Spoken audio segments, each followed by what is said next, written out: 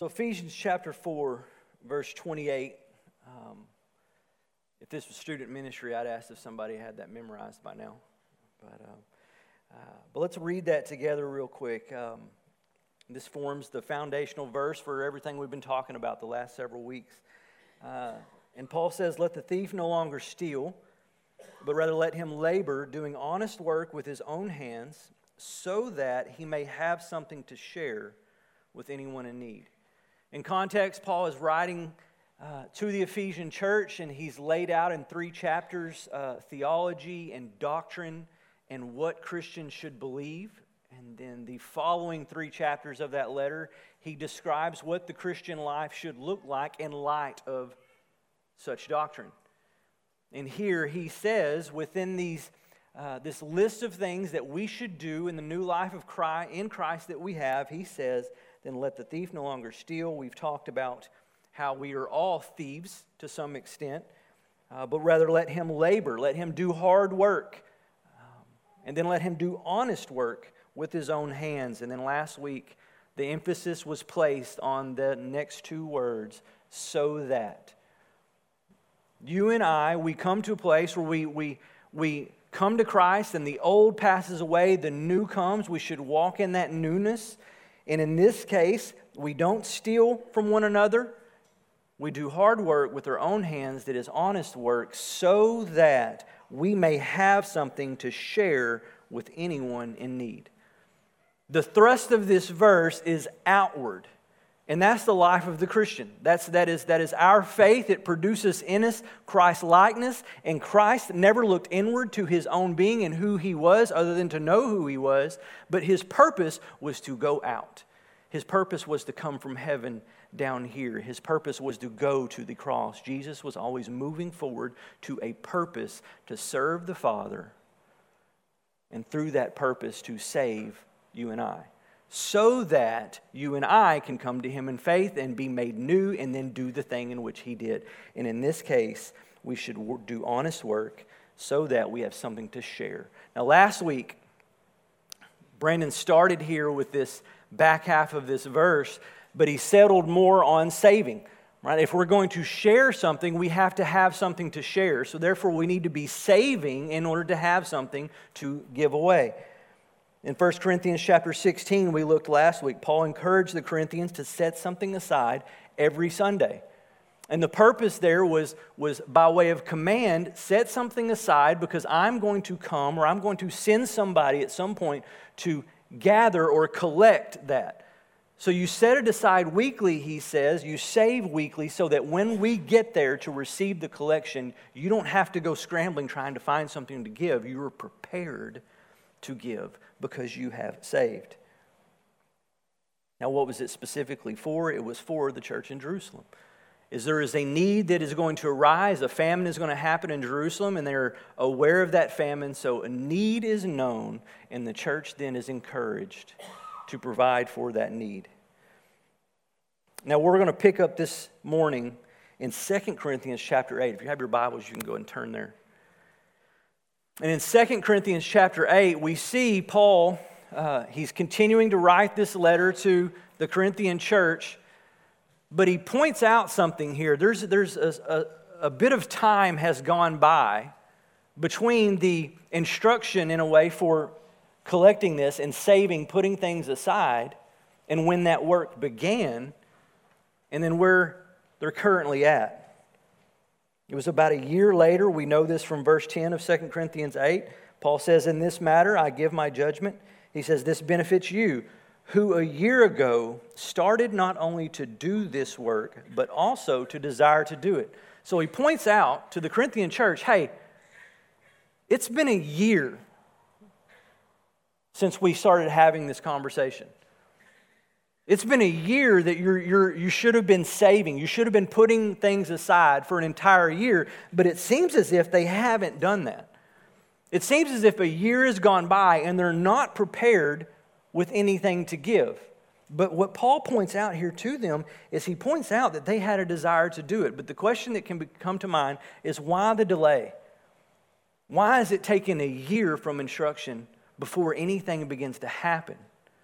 Warren Wiersbe notes this on this point. He says one of the reasons is the low spiritual level of the church. He says when a church is not spiritual, it is not generous. And as we study the letters to the Corinthians, we see that this is a church that struggles deeply with Christian living and what it looks like to follow Christ and live out that faith in a way that is different or set apart from the rest of the world. But we see an immature people. So we can see what's causing the delay in doing the thing that they're called to do and commanded to do. We're not saving because we're not in a place where we're spiritually mature. So we're not generous in that, because whenever there's any level of immaturity, where do we look in that immaturity? Think of your children. Think of teenagers. Think of adolescents. What happens when we have an Easter egg hunt? All those eggs are out there. What happened to that bag, to that basket? It overflows. You know, if we're not careful, we'll have a bunch of kids running around and we're doing it for a fun time, and they're just snatching up every egg they can find, and they're filling that bag, and they're putting eggs on top of eggs, and eggs are falling out. Then they're picking those eggs back up. Now, in some ways, yes, it is fun to do that thing, but in their immaturity, what are they not seeing? They're not seeing the abundance that they have. There is the inclination to continue to get more for themselves. So we're not saving to give away, we're storing up for ourselves. And this is an issue that Paul will begin to address. But he points out for the church at Corinth, he says, you had a desire to do this. What happened? Now in 2 Corinthians 8, beginning in verse 1, Paul gives two examples to the church in Corinth as it pertains to sharing and giving. So beginning in verse 1, he says, we want you to know, brothers, about the grace of God that has been given among the churches of Macedonia. Now the churches in Macedonia, they include cities such as Philippi, Thessalonica, Berea, Achaia. It was to the south. But in these churches, I want you to know, brothers, about the grace of God that has been given among them. Then verse 2, for in a severe test of affliction, their abundance of joy and their extreme poverty have overflowed in a wealth of generosity on their part.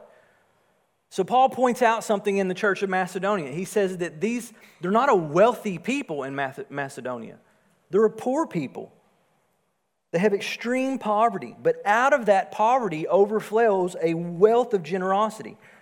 Now Macedonia lost the majority of its wealth under Alexander the Great about 400 years prior, just because of the affliction to which they were under whenever his armies came through. But that, along with other persecution, high taxation from the Romans when the Romans took over, but it left these people in extreme poverty. But that was not at all an excuse for this people to not give. And here's an interesting point. This is an aside that just comes to mind right now. Is peoples that are in poverty are oftentimes, as you look the world over, some of the most faithful people. Why would that be, that people in poverty are the most faithful? Because people in poverty are the most dependent upon the provision of the Lord.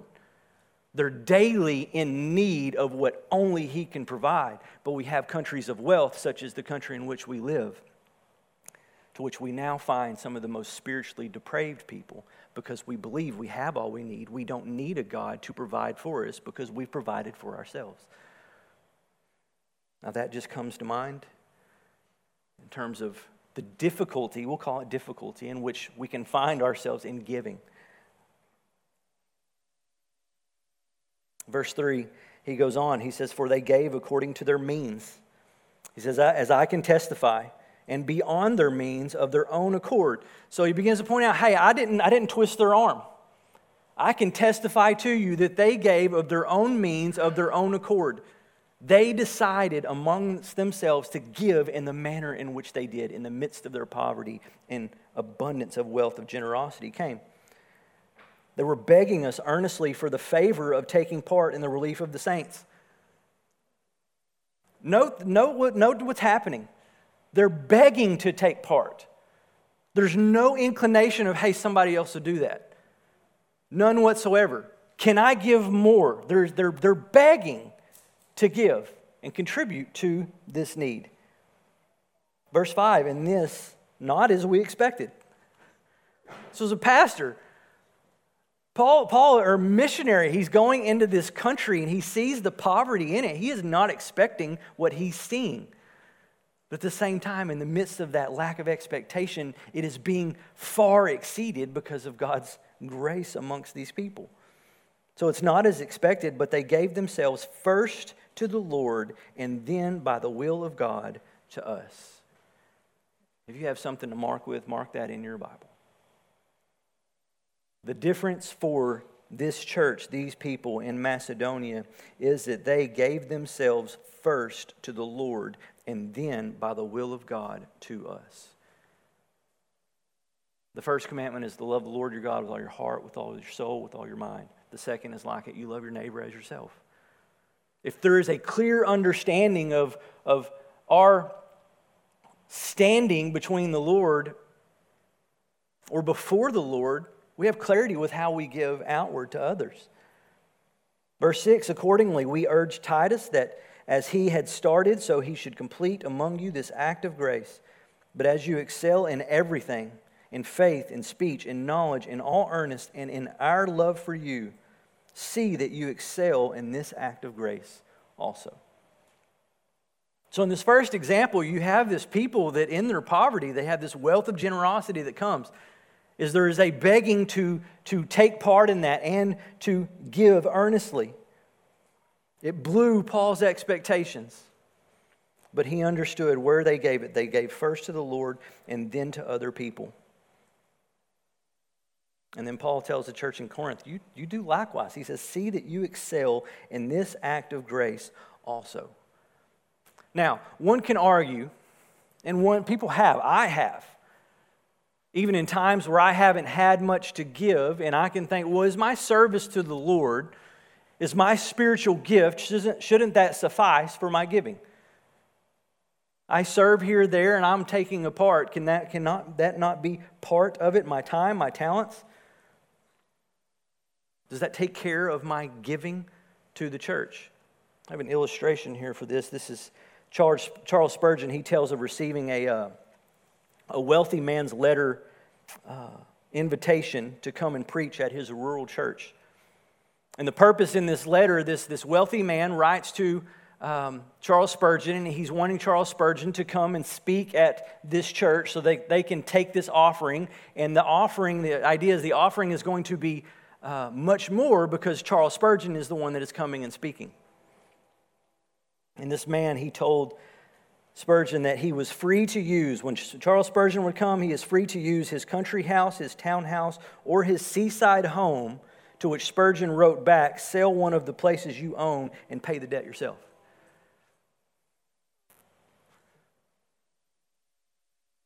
Now, for a moment, if we think about that, hang on. That's really? Sell one of your houses, then meet the need? Well, why do I really have to sell my house? I think of the rich young ruler, in which Jesus said, you've kept all the law, sell everything that you own, give it to the poor, and come and follow me. Now, God is not necessarily calling every one of us to do that thing, but here in this example, you have this wealthy man. He's writing to Charles Spurgeon. And I'd imagine this wealthy man is in the church. He knows what's going on in the church. He wants to help the church. He sees the need, and he takes it upon himself to write to someone, to bring someone within their midst so that this offering may come. Please come, use any property that I have. But Charles Spurgeon, to understand and see, you have 3 properties. You could sell one of those and meet the need yourself. But the point is that man didn't even think about it. It didn't cross his mind. Why? Because our inclination is to keep what we have. Somebody else is going to do the thing. The people in their poverty in Macedonia were begging to give. This man wanted someone else to come to garner out of his church giving. Instead of this man seeing, I have means to give myself, and leading from that direction. So it's not our time, it's not our talents, because oftentimes we use our time or talents not for the glory of God. We can use them for ourselves in many ways, if not careful. But that never suffices for giving to the church and financially. But Paul continues, 2 Corinthians 8, verse 8, he says, I say this not as a command. This is important. In light of all of that, I say this not as a command, but to prove by the earnestness of others that your love also is genuine. Now, Paul's not trying to lay a guilt trip on the church at Corinth. He's trying to tell them, hey, I'm not commanding you here, but you should prove the earnestness of others that your love is genuine. That you're not hypocritical in your love. You're not saying, hey, I love people, but you're not doing anything to help people when you have the means to help people.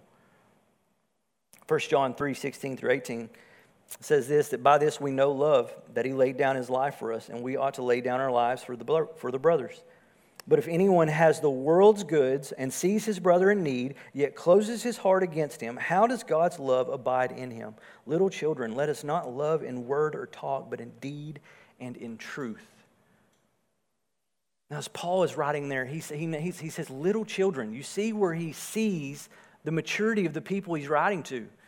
He's writing to little children, not grown, mature believers. And he's saying, hey, if you have the world's goods, you see a need, you should be meeting that need. But if you close your heart off against them and you expect someone else to share and someone else to give, how does God's love abide in you? Is the tension that John is purposely creating in our hearts, not by way of a guilt trip, but that we would seek to reconcile what God has done for us and what he's called us to be doing for others.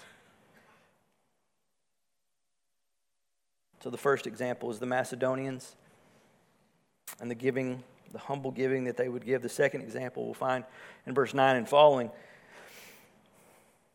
We'll see if you can guess who this example is. For you know the grace of our Lord Jesus Christ, that though he was rich, yet for your sake he became poor, so that you by his poverty might become rich. I want to read that verse one more time. For you know the grace of our Lord Jesus Christ, that though he was rich, yet for your sake became poor, so that you, by his poverty, might become rich. So the second example that Paul gives is the greatest example we will ever have, is that Jesus Christ left heaven, the riches of heaven, to become poor. If Jesus left heaven and he came in royalty as a king on earth, he would still be leaving riches and come to poverty. You ever think about that? Our perspective is not his, but we oftentimes view everything through ours. But nonetheless, Jesus left heaven and he came to poverty as we understand poverty, so that we might become rich. And again, if our perspective is this world's riches, we've missed the purpose for which he left riches to come to poverty. You see the picture? The example that Christ set in us, that humbled himself, that he wouldn't seek to be like God, but he would come in the form of the servant. So yes, two great examples. But given their spiritual immaturity, what Paul really appeals to these people is not just the next level up. It's not to go from infancy to a toddler level maturity. What he shows them is the bar in these verses. Paul raises the bar to what it is. This is the standard to which you and I should rise. If we are to walk away from the old and we're to take on the new and walk in the new and what the Christian life should look like, Paul says here is the bar. The bar is giving as an act of grace. 4 times in these verses. In verse 1, he says, we want you to know, brothers, about the grace of God that has been given. Verse 6, we urge Titus that as he has started, so he should complete among you this act of grace. Verse 7, see that you excel in this act of grace also. Verse 9, for you know the grace of our Lord Jesus Christ. What Paul is layering through this exhortation is one of grace, is that our giving is an act of grace. And that understanding should change everything about how we view what we believe is ours and which we should be giving away to someone else. Who owns the things that you have? If you have the correct perspective, you do not own it. It has been entrusted to you. We've talked about that in previous weeks, that we're to be stewards of what God has given us. And as we give to others, it becomes an act of grace. The word in the Greek is charis. It means goodwill, loving kindness, and favor. And these attributes are specifically of God in the meaning of this word and the use of this word. But goodwill, loving kindness, favor. But you and I love because He first loved us. You and I forgive because He has forgiven us. You and I are to give because He has given to us. We extend goodwill, loving kindness, and favor. We give as an act of grace because of the undeserved divine grace that you and I have received. We didn't receive grace based on our merit because we're so awesome. No, God gave as an act of grace in His loving kindness, in His goodwill, in His favor to you and I salvation to people that were absolutely undeserving of it. Deserving death, the complete opposite of the life that we're given. So therefore, within us should be prompted or produced in receiving that grace, a willingness and a desire to give away that grace to others. And that comes in the form of the way we share and the way we give. Verse 10, back to 2 Corinthians chapter 8, he says, "And in this matter I give my judgment, this benefits you, who a year ago started not only to do this work, but also to desire to do it." Now, verse 11, he says, "So now finish doing it as well." He says, finish doing it. It's been a year. You desired to do it when you started. Quit delaying and doing it. Finish doing it as well, so that your readiness in desiring it may be matched by your completing it out of what you have. Now, notice what he says, out of what you have. Verse 12, he says, for if the readiness is there, it is acceptable according to what a person has, not according to what he does not have. So the expectation is we don't give of what we don't have. We can take that back to last week in saving. We have an inability to give what we don't have. But God understands that. I'm not asking you to give what you don't have. I'm asking you to give out of what you do have. Verse 13, for I do not mean that others should be eased and burdened by you, but that as a matter of fairness, your abundance at the present time should supply their need, so that their abundance may supply your need, that there may be fairness. Is that we're all the body of Christ and all of us have needs, and those needs differ from season to season, time to time, and He's getting to the point that we give now with the means with which we have to meet the need that we see, with the understanding that one day we may have a need and the body's going to provide for us in the same way. And it goes back to work, as we talked about weeks ago. We do work and we carry our load as part of the body and the role that we have in it. The same, it's no different in our giving. So Paul encourages the Corinthians to give out of their abundance, not to make Jerusalem rich and lazy. Verse 15, as it is written, Paul says now, he says, whoever gathered much had nothing left over, and whoever gathered little had no lack. He's quoting Exodus 16:18. So Paul's point here is that property and possessions is like manna from heaven. God instructed the people to go out and gather enough for that day, as it pertains to manna that miraculously fell from heaven. If they gathered any more than a day's worth of manna, it would spoil. It would not be usable 2 days later. But miraculously on the Sabbath, where they're not going to gather, on the sixth day they would gather enough for 2 days, and miraculously it would last for 2 days. Outside of that, it would only last for one. God provides what is needed for the day.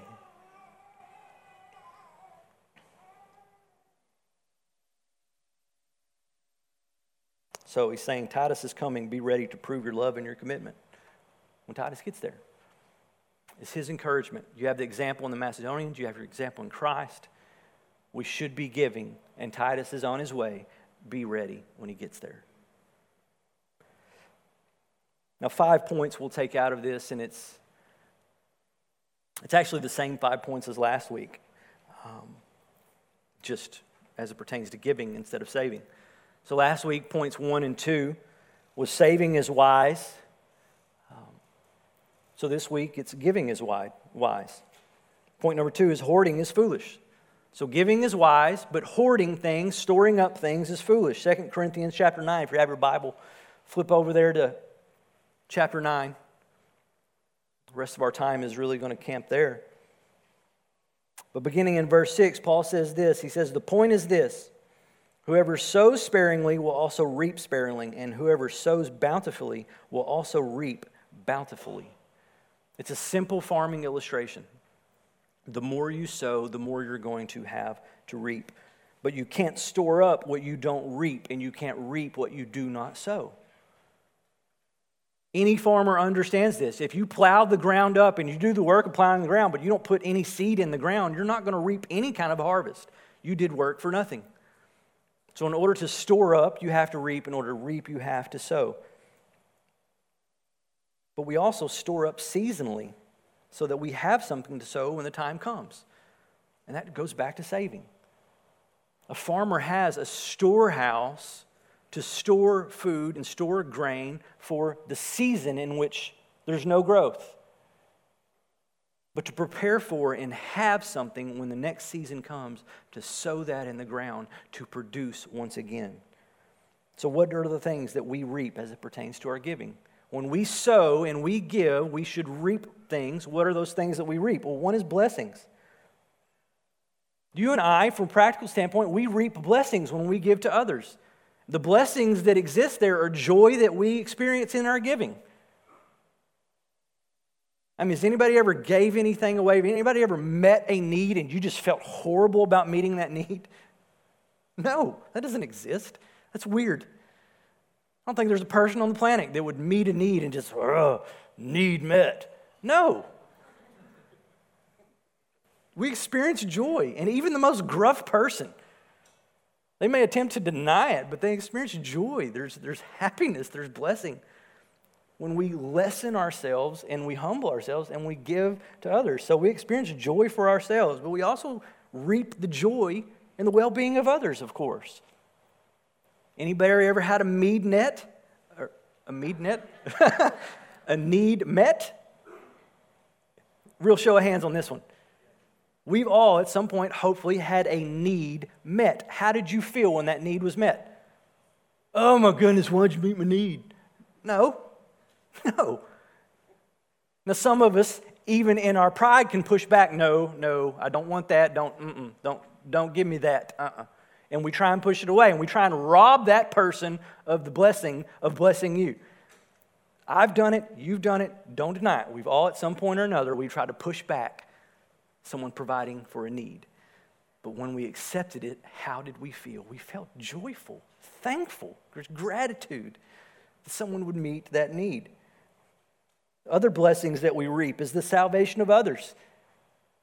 I think of just the video in the shoe boxes is just a small box with some toys in it taken to a village in the Amazon jungle, and some child gets this and it's full of stuff that they've never seen before.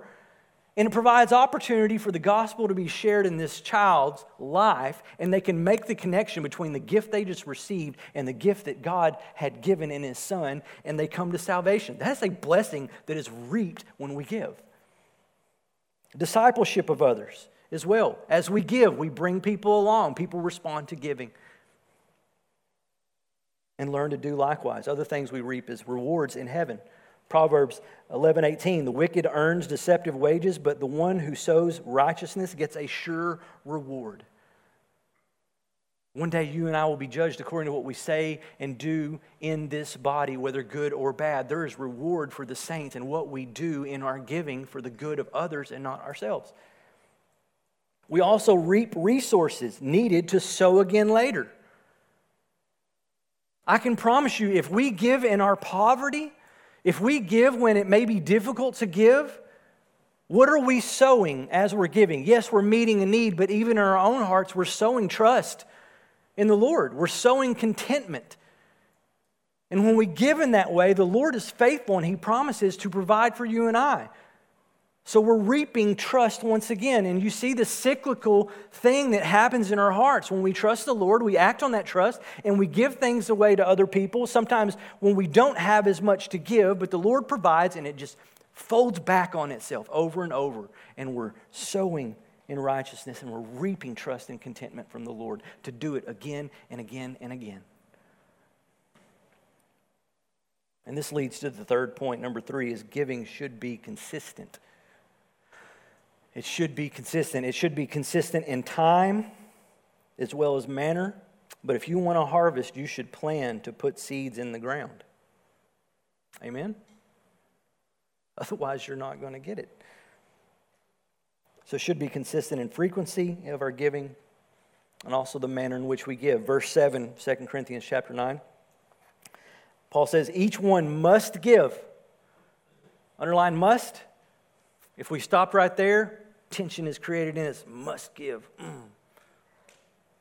Sometimes we don't like commands such as that. But if we continue following on with what he says, each one must give as he has decided in his heart. God places on us a responsibility to give according to what our heart would give. But the question becomes, who's in charge of our heart?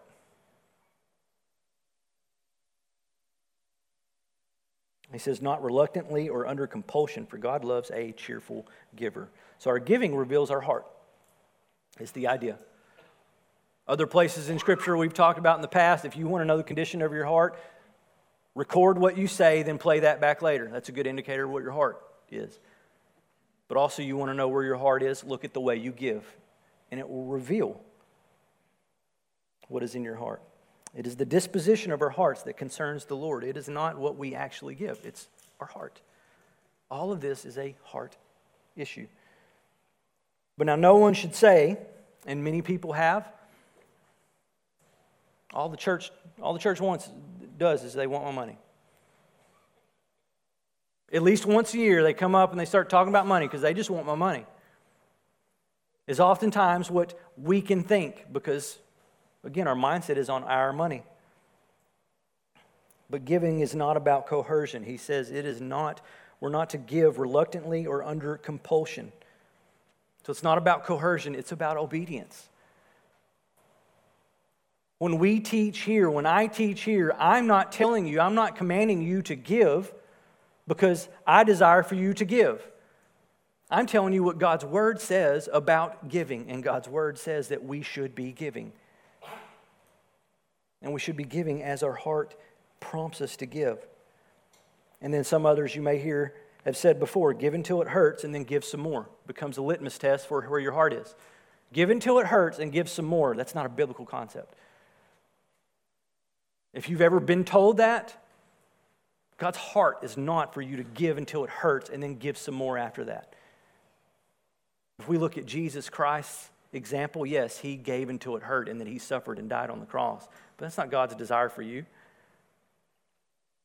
He says that God loves a cheerful giver. Nowhere does the Bible ever say anything about the pain and difficulty to which God endured when he gave his son. You never find that in Scripture. That it was so difficult for God to give his son. No, God gave his son out of the love that he had for his creation and his desire to see them renewed and restored to him. Not because it was difficult for him, because of the love that drove him to do that thing.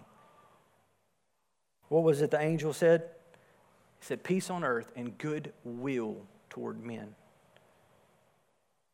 That's what God gave. God gave his son out of his goodwill, his loving kindness, and favor as a holy example of his divine grace. Our giving should always find its source in the same place, a cheerful, loving heart. And number 4, there's freedom in determining what you give. So we're free to give according to what our heart would say. So there's freedom in that, what we decide to give. There's no dogmatic stance on you are to give this much. Now, there's this Old Testament instruction of a tithe. Let's say we've all heard of a tithe, and I would say we give tithes. But in the Hebrew, the word for tithe is aser, and it means literally take the 10th part. So God's instruction in the law to the people is that they would give a 10th of what they produce. A tenth of their grain, a tenth of their crop, a tenth of their wealth. Whatever they earn, they're to give a tenth. You take the 10th part of whatever it is, and you give that to the Lord. That was the Old Testament command. But when we look to the New Testament, the picture changes significantly. Jesus only mentions the word 2 times through the Gospels.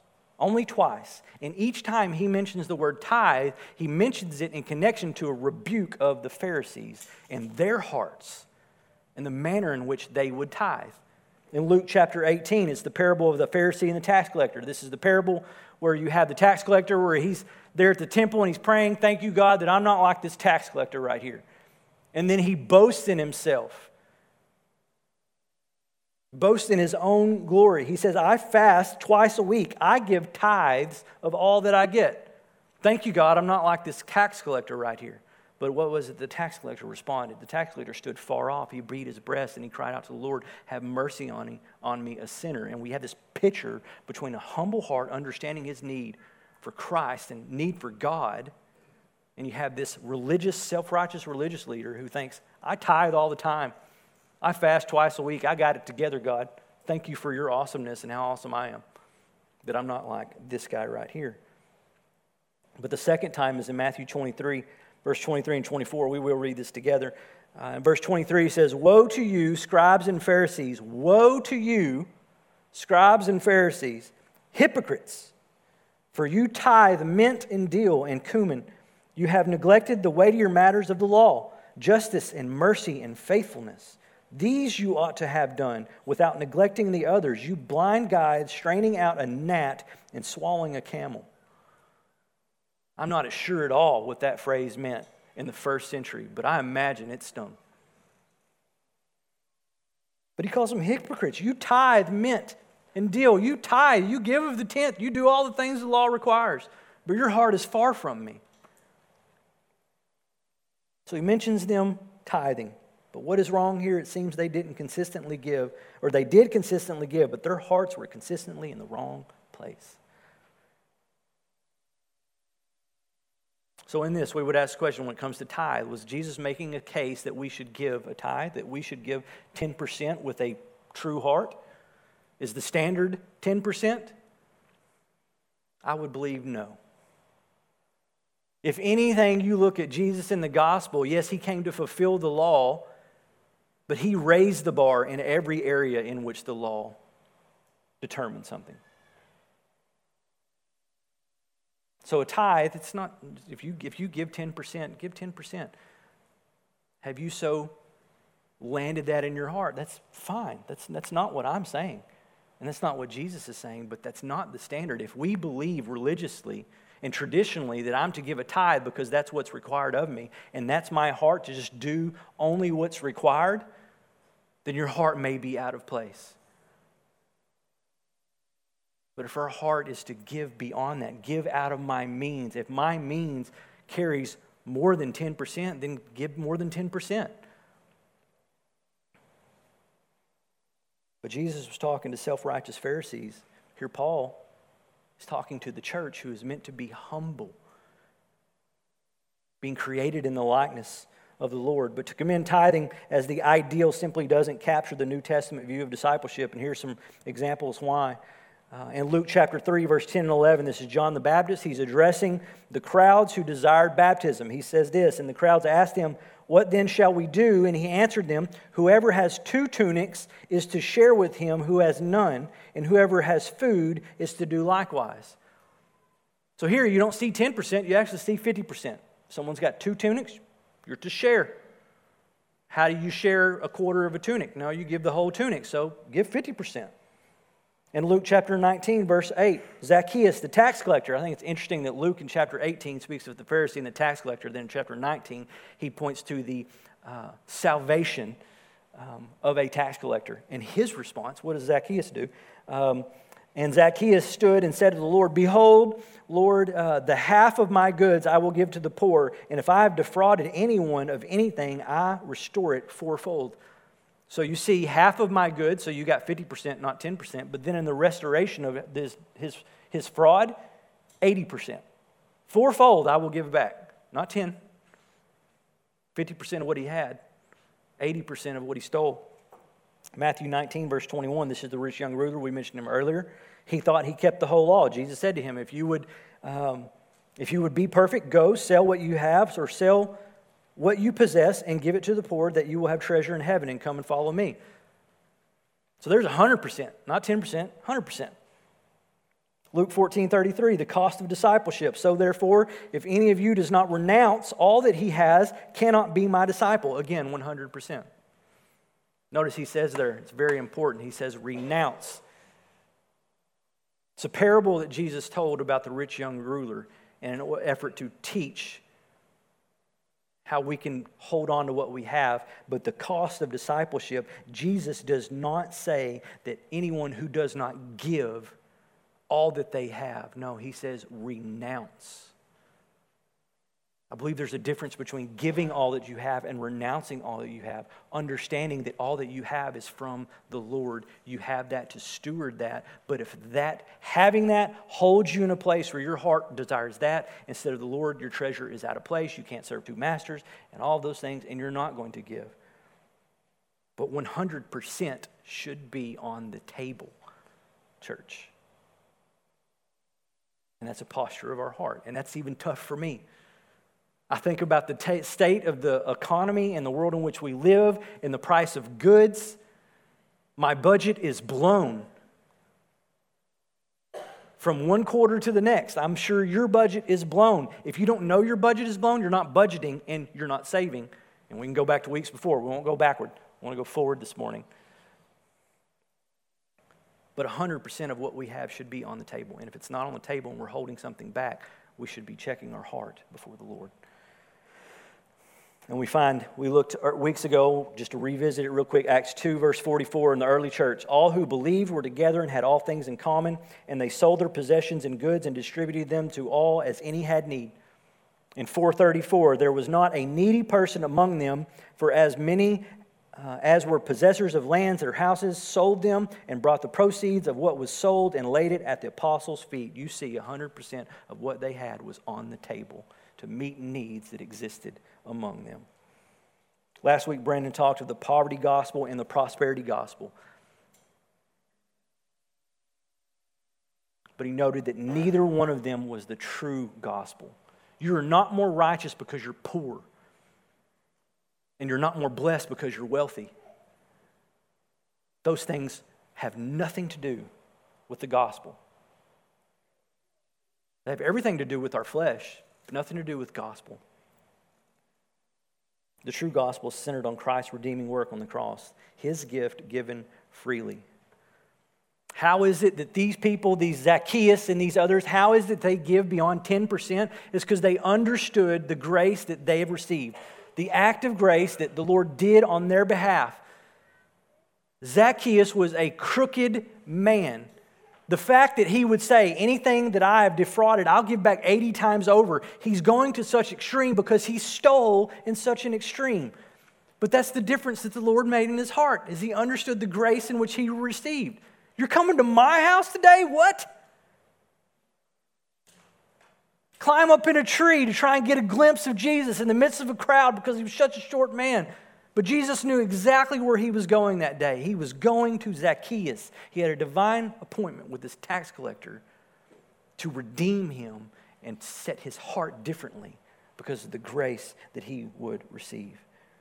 Verse 8 of 2 Corinthians 9 says, and God is able to make all grace abound to you, so that having all sufficiency, that's all you need, in all things, at all times, you may abound in every good work. Go back, I want to read that one more time. Mark these words all. And God is able to make all grace abound to you, so that having all sufficiency in all things at all times. What's included in that?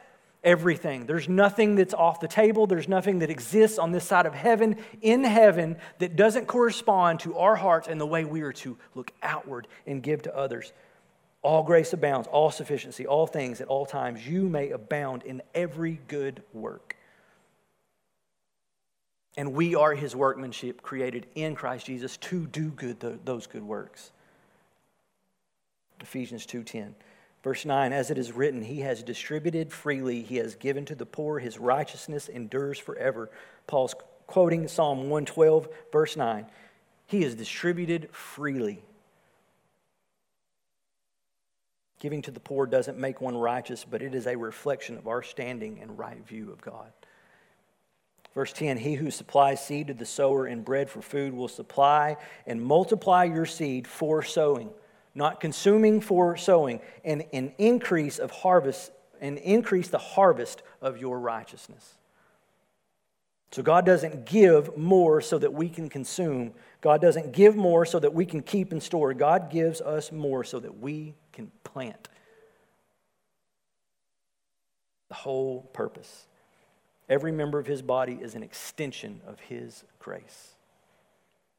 Verse 11, you will be enriched in every way to be generous in every way, which through us will produce thanksgiving to God. All of this isn't to prop us up. Look at everything. Look at the philanthropy. I shouldn't have even attempted that word at this point. Philanthropy. Dare y'all to try and say it. Not right now. But we're enriched in every way to be generous in every way. And this produces thanksgiving to God. God is the one that's glorified ultimately. And the more generous we are, the more it produces thanks. Therefore, the last point, number 5, personal giving should be God-centered, not us-centered. That is the reason why Jesus chastised the Pharisee, because everything they did was them-centered. Verse 12 of 2 Corinthians 9, for the ministry of this service is not only supplying the needs of the saints, but also overflowing in many thanksgivings to God. So it's not just talking about financial support here. Time, efforts, etc., these things should be made outside of the commonwealth of the church. We are to meet the needs that exist here with one another, but we're also exist for the good of those people that are not in this room.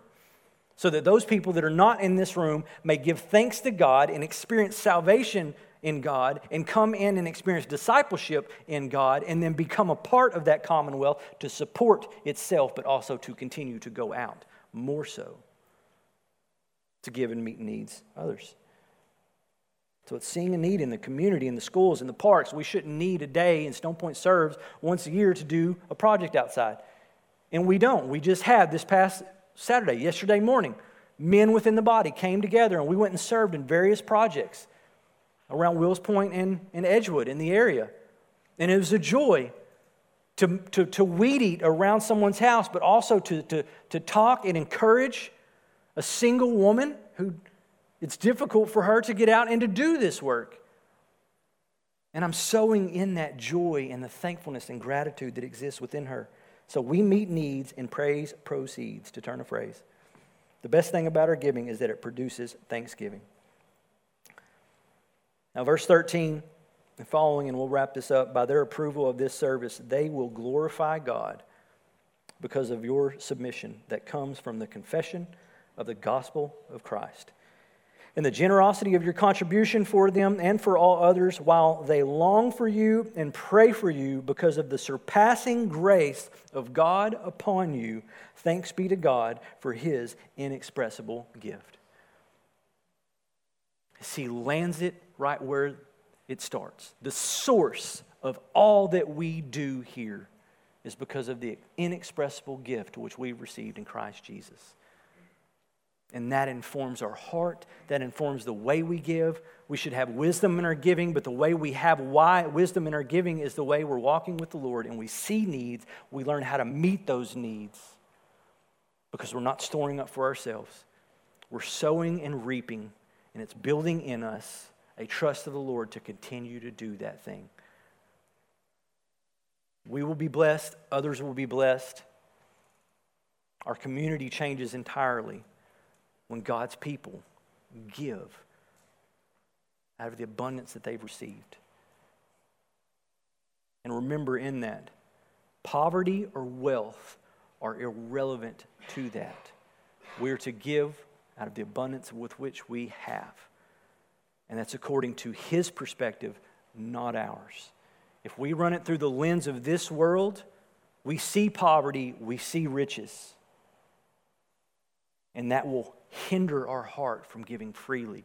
But when we view it from the lens of eternity, that everything I have is on loan, I'm to steward it well.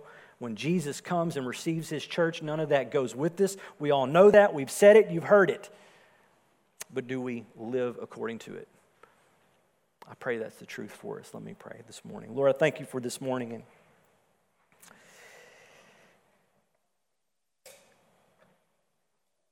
Lord, I thank you for your provision.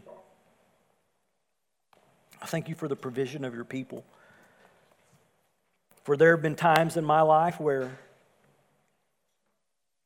I've had needs and I have asked, and I recall a specific time where I asked for help, and I remember the struggle that I felt in that ask. But it was so deeply meaningful to see a need met, that my trust in you grew, my trust in your people was more firmly established, Lord, that I was not alone in anything that I had before me.